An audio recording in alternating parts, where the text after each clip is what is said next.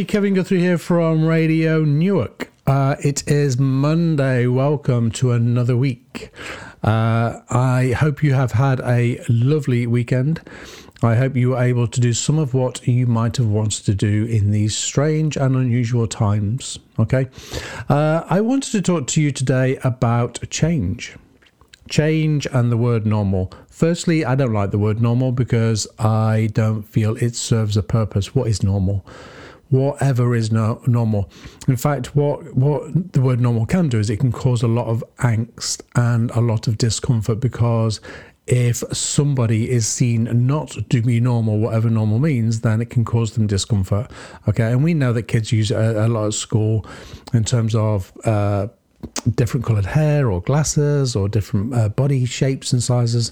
So I don't like the word normal, but I did want to talk about it today. By all accounts, in 2 weeks' time, we might have had some of our restrictions lifted. And I say some of our restrictions because I honestly feel that not all of our restrictions will be lifted.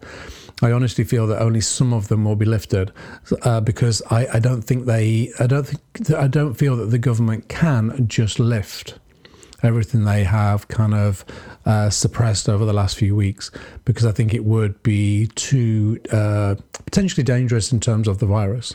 So if we just opened everything back up, if we opened pubs and clubs up and started events, then all of a sudden you would have mass gatherings and the virus would then therefore take hold. So I think what will happen in a couple of weeks is I think restrictions will be lifted, but I think there will still be quite a lot of restrictions in place. And I think for quite a few months that what we may have seen to be normal will change. Will change massively in terms of we will see people wearing more masks. We will see people wearing more gloves.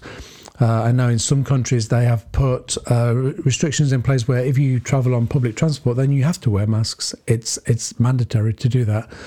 And I think that will happen for quite a while. I think we will get through the summer, but then as the winter kicks in again, it will place us back in this more vulnerable situation because more people take ill in the winter. We kind of know that.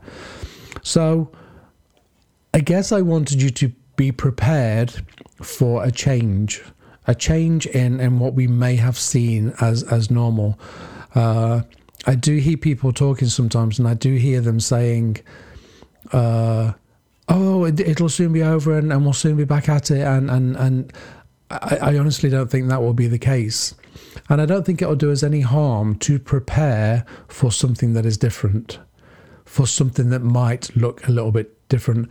I don't feel that I'm scaremongering by saying this. I just feel a little bit of preparation. You know, once we begin to expect something even, then it becomes less of a shock when it actually happens. But honestly, I think our new normal will look very, very different. And I think it has to. So what happens in the mind when things change is our mind fights it. Our mind likes repeat. The fight or flight part of our mind likes things to be repeated day by day by day because it allows it to feel safe. If we do something different, usually on whatever level, then our minds can fight it a little bit. So if you've never been on an aeroplane and then you get on an aeroplane, your mind is not going to like it.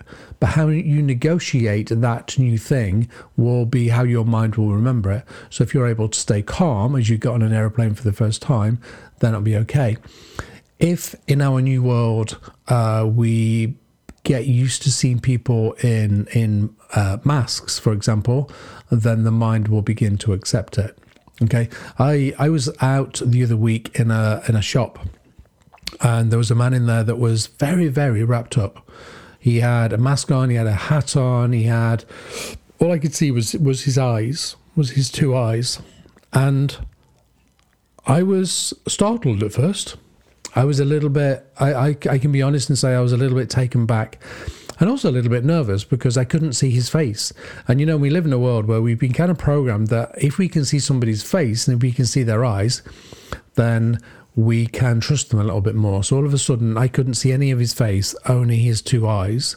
And also, he was dressed in black. It did look, the whole image looked a little bit sinister. And I was a little bit, I remember feeling a little bit on edge. But actually, I think that will become the new normal. not that people will dress in black to that extreme, but that we will see more masks and our minds might reject it. Once our minds get used to it, they then settle down and then they become less anxious and they become less stressed. All of this, is about us negotiating the new pathways ahead, negotiating the new world that we are entering into now. And some of the new world will be pretty amazing.